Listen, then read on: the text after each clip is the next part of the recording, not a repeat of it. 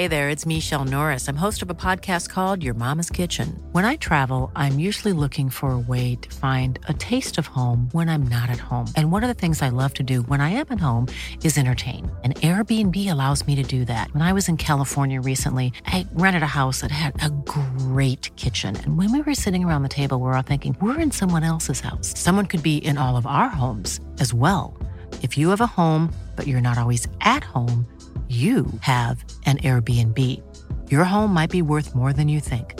Find out how much at airbnb.com/host.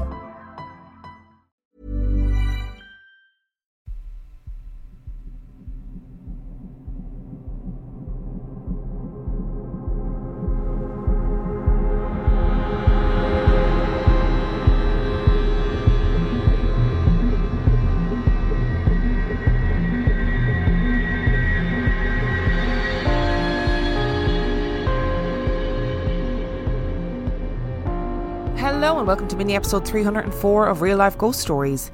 And I have two spooky stories for you today, and the last story comes from the 20th of July 2023. And story number one comes from Lee. While I wouldn't necessarily consider myself a spooky bitch, I do enjoy stories about the supernatural and things we can't explain. I am a firm believer that spirits exist, although not nearly as numerous as some horror movies would have us believe, and that our world is inhabited by forest and land spirits and all manner of things beyond our understanding.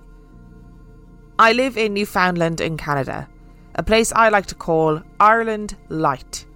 Many of our European settlers came from Ireland and they brought their culture and beliefs with them. And so I grew up hearing stories about creatures in the woods and learning things like if you put your shirt on backwards when you're getting dressed in the morning, it means you're going to have an encounter with the fair folk, so be prepared. I have had several encounters with things I would call spirits, and I have heard stories from people in my town who have also encountered such creatures. I've heard stories about toddlers who have vanished on the marshes during spring and not been found until the next morning, alive and well, despite there having been a freezing blizzard that night. The child usually tells a story about the beautiful women who found them and kept them warm and fed them oranges and honey until they were found. The story I want to share with you today is a personal experience that I had, but it's not a horror story. It's just the opposite. A story of protection and caring and family love. When I was in my early 20s, I'm 49 now, I had a part-time job at a local radio station about a half-hour drive from my home, over a dark highway with no streetlights. The road cuts through marsh and forest and bog. In the winter, and it was winter, the night falls early. Around 5 p.m, it's black as ink outside and you only have your headlights to see. There are places where it's always windy, and in the winter you can have bad whiteouts where you can't see anything, only the white snow swirling amidst the blackness, and all you can do is stop the car and wait for it to pass and pray that no idiot is barrelling along and is going to rear-end you, driving you into the marsh. When I left for my work that day, the weather wasn't that bad, but a storm came up, and by the time I was ready to leave, the blizzard was in full effect. I hadn't had my driver's licence for very long, only a few years, and I wasn't comfortable with driving in the winter at all, let alone during a blizzard. I was driving my father's massive Suburban, so at least I was basically driving a tank, but I was still very frightened. This was back well before cell phones or anything like that, so I used the radio station's landline to call home and let my father know that I was leaving, so he'd know when to expect me. After hanging up, I closed up the radio station. I was the only one working there by that time of night, brushed the snow off the vehicle, got in, started her up, and started home. Now, when I say I wasn't comfortable driving in the winter, I don't mean I wasn't comfortable driving at all. I live in a small town where if you want groceries or clothing, or you want to watch a movie or do anything at all, you have to drive to the next town over. So I was very familiar with the layout of the road home. I knew every twist and turn on the highway. Sometimes driving was almost automatic, without me really thinking about it.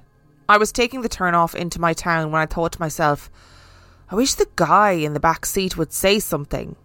It might calm my nerves. And right on the heels of that was the thought, There's somebody in the back seat. There hadn't been anyone in the back seat when I had left, and I suddenly realised that I was turning onto the road towards my town without having any memory of getting there. The last thing I could remember was leaving the parking lot of the radio station. It was as if I had somehow been magically transported from the radio station to the town's turnoff. I slowed down as safely as I was able to and turned around, looking to see who was in the back seat, and there was no one. The car was empty. But I could remember in little bits and pieces that the trip home, what I could remember of it, seeing a silhouette of a man's head and shoulders in the back seat on the passenger side. Dad's Suburban was so big that you could easily see someone sitting on the passenger side, even in the back. And even to this day, I can remember the outline of a man's head and shoulders sitting back there. I can't see any detail. No hair colour, no hairstyle, whether he wore a hat or not, but he was there. And whoever he was, I sensed that he was family. My maternal grandfather passed away long before I was born. I never got to meet him, but I always sort of felt a connection to him because out of all the grandchildren, I was the only one who wanted to go into the military, and he had served during World War II. He loved the forest, as I do, and my mother used to tell me when I was a child that he would have had a very strong bond with me because of what we had in common. She used to say that he'd have been able to teach me to track animals and show me how to make snares and the like. Even though I don't like to hunt for sport, I do believe hunting is okay if you need the meat, and he was a very responsible hunter. He never took a shot if he thought there was a chance he might miss, and if he wounded an animal, he would chase it and put it down as quickly as possible so that it wouldn't suffer. My mother always said that she wished he could have met me, and I know that I always wish I could have met him as well. Maybe I'm wrong, I don't know, but to this day I still believe wholeheartedly that on that terrible night my grandfather rode home with me to keep me calm, ensured that the trip didn't frighten me too much, maybe even watched over me to make sure I wasn't in an accident, and he only left when I reached the familiar area of the turn-off to my town, knowing I'd be alright from there on in. Sometimes ghost stories bring comfort, peace, and love. Newfoundland is one of the places that is on my list to visit, and I really hope I've pronounced that in the way that people from Newfoundland say it, because I know that you guys don't say Newfoundland, whereas I would say Newfoundland, so I'm sorry if I've gotten it wrong on both counts. I didn't realise the Newfoundland Irish connection until I went to see the musical Come From Away, which is about all of the planes that were diverted to a little town in Newfoundland after 9/11, and it's really good, great musical, loved it. But when the actors started talking, I was like, why does everybody have Irish accents? That's so weird. I just couldn't get my head around why everyone had Irish accents.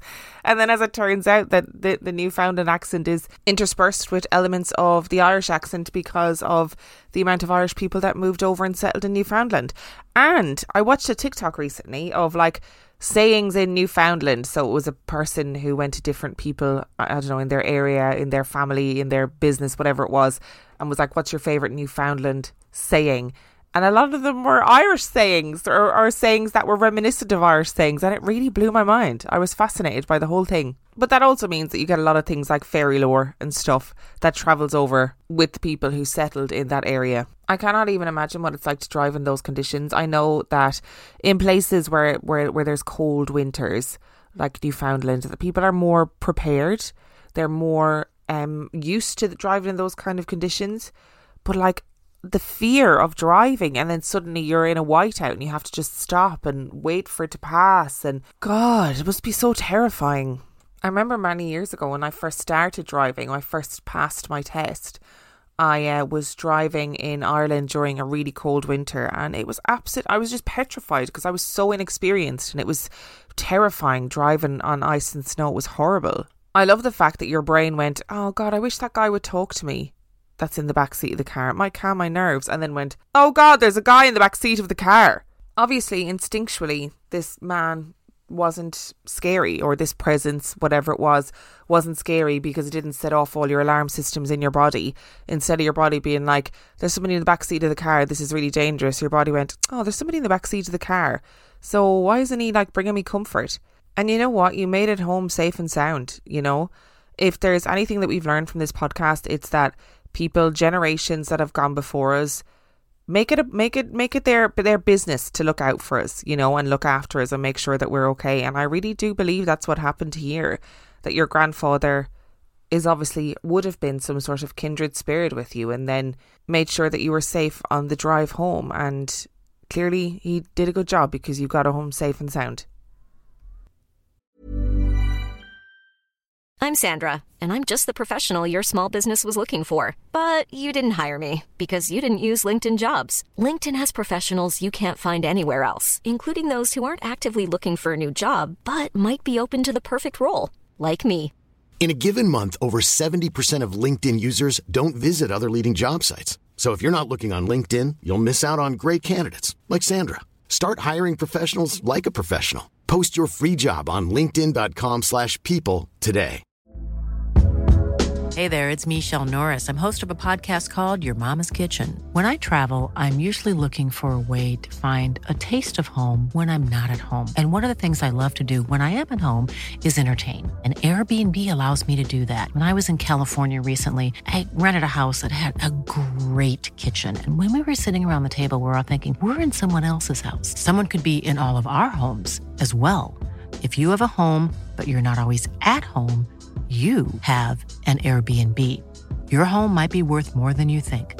Find out how much at airbnb.com/host.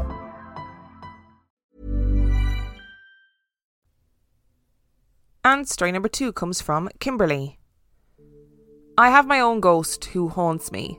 I named them Samantha, and they got angry and started throwing things around the room. I asked if they were a man, and they stopped, so I called him Terence, which he seems happy with. The only time anyone else has had any interaction with Terence was when I had a lodger. He came home from work and heard me snoring. He looked down the corridor and could see me in bed, as I had left my bedroom door open by mistake. He crept down the hallway and looked in to see if I was asleep or just doom scrolling, and I was asleep. He gently shut the door so he wouldn't disturb me moving around the house. 5 minutes later, I walked through the front door. The look on his face was something I have never been able to describe. Pure fear and confusion. He babbled that I was in bed a minute ago and ran to my room to find my bed completely flat and empty and the door already open even though he had closed it. I just told him that Terence loves to play jokes and it means that he likes him. That didn't comfort him much. I have a short story about the school that I went to in my town. It is very short, but we loved it as kids. There was a portrait of Maria Heathcote that was hung in the reception area of Devizes School in Wiltshire. It was donated by a distant relative of Maria in the 1970s.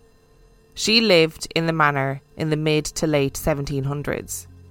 The story that was around when I was at school was that Maria inherited the manor from her father and was forced to marry a horrible man who basically ignored her and wanted her only for an heir and her money. Unfortunately, an heir never appeared, and he ignored her even more, sleeping in separate bedrooms and living separate lives. She, however, was in love with a gardener, whom she carried on an affair with throughout her marriage. He was loving and attentive and treated her like a queen. He gave her someone to talk to on her walks in the morning. They shared everything about themselves and brought each other little presents in secret. It is said that her husband found out about the affair and, in a fit of jealousy and rage, he hung the gardener from a tree in the garden near the house where she would see him when she went on her morning stroll around the gardens. Her scream could be heard from the other end of the manor, and she was taken ill from shock and, secretly, a broken heart. The branch still hangs low to this day. The husband pretended to know nothing and postulated that he must have been having domestic problems. Well, he was. His love was married to an arse. She was so depressed and horrified by what she had found that she was catatonic and mourned for weeks. She couldn't take the pain and loss, and knowing that her husband had done it and gotten away with it, she threw herself off the top of the building in front of the back doors where everyone would see. Her husband claimed she was depressed because she could not have children, and that the death of her beloved friend the gardener pushed her over the edge. Pun intended. My niece tells me, who now attends the school, that recently a very old broken cot was found in the attic, perhaps stored up there since they had no use for it. It was said that if you were at school very early in the morning, you could hear her cry as though she had just found him. And sometimes she can be seen standing on top of the building at the place where she jumped.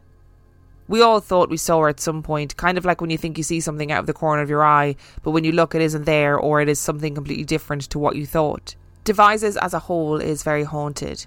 There are lots of stories, and we have ghost walks that draw in tourists. Kimberly, check you out flexing that you've got your own personal ghost named Terence. I'm joking, obviously, because Terence sounds like he can be a bit of a pain in the arse, to be honest, and your poor housemate being like, oh, Kimberly's in bed, better be quiet, close the door so I don't wake her up, blah, blah, blah, blah, and then to see you coming through the door 5 minutes later. I would be moving out. I'd be moving out, and if you were like, oh, that's just Terence, he likes to play tricks on people, I'd be like, okay, so I'm packing my bags then. It's been nice knowing you, nice living with you. Have you ever wondered, like, who Terence is, if it's a relative, or has it followed you your whole life? Like, I'm really curious about Terence. And I will say that I fell into a bit of a rabbit hole Googling Maria Heathcote, and the portrait, right, was brought by the school to the Antiques Roadshow. If you are not from the UK, I'm sure they have a version of the Antiques Roadshow in other countries. They must do. The Antiques Roadshow is basically a TV show where you bring your odds and ends, bits and pieces that you think might be antique or valuable, and then experts value them. And it's just such great TV. From what I can gather about Maria Heathcote, she passed away when she was 85, so she lived a pretty long life. And I love that these stories, these urban legends, I don't know if you'd call them urban legends, these folklores about family exist and they're passed down from generation to generation. Now, I'm not saying that she didn't jump from the building and die. I imagine there is some kernel of truth to the story, whatever that truth is. But it's really fascinating, and it's exactly the type of story where when you're in school, you'd be like, out of the corner of my eye, I saw her on the roof, or I heard her crying when I was early in school one day. Or there would always be a story of like somebody in sixth form heard that person crying, heard Maria crying early in the morning when they arrived before school. You know, just love it. I love those kinds of stories. Thank you so much to Lee and Kimberly for sending in your stories. If you would like to send in your story, you can do so by emailing it to reallifeghoststoriespodcast@gmail.com. You can also check out the website reallifeghoststoriespodcast.com. And if you are desperate for some extra content, you can subscribe to the Patreon. That is patreon.com/reallifeghoststories, where for $5 a month or $2 a month, you get access to heaps of extra content, as well as every single main and mini episode completely ad-free. And on that note, I shall see you next time. Planning for your next trip?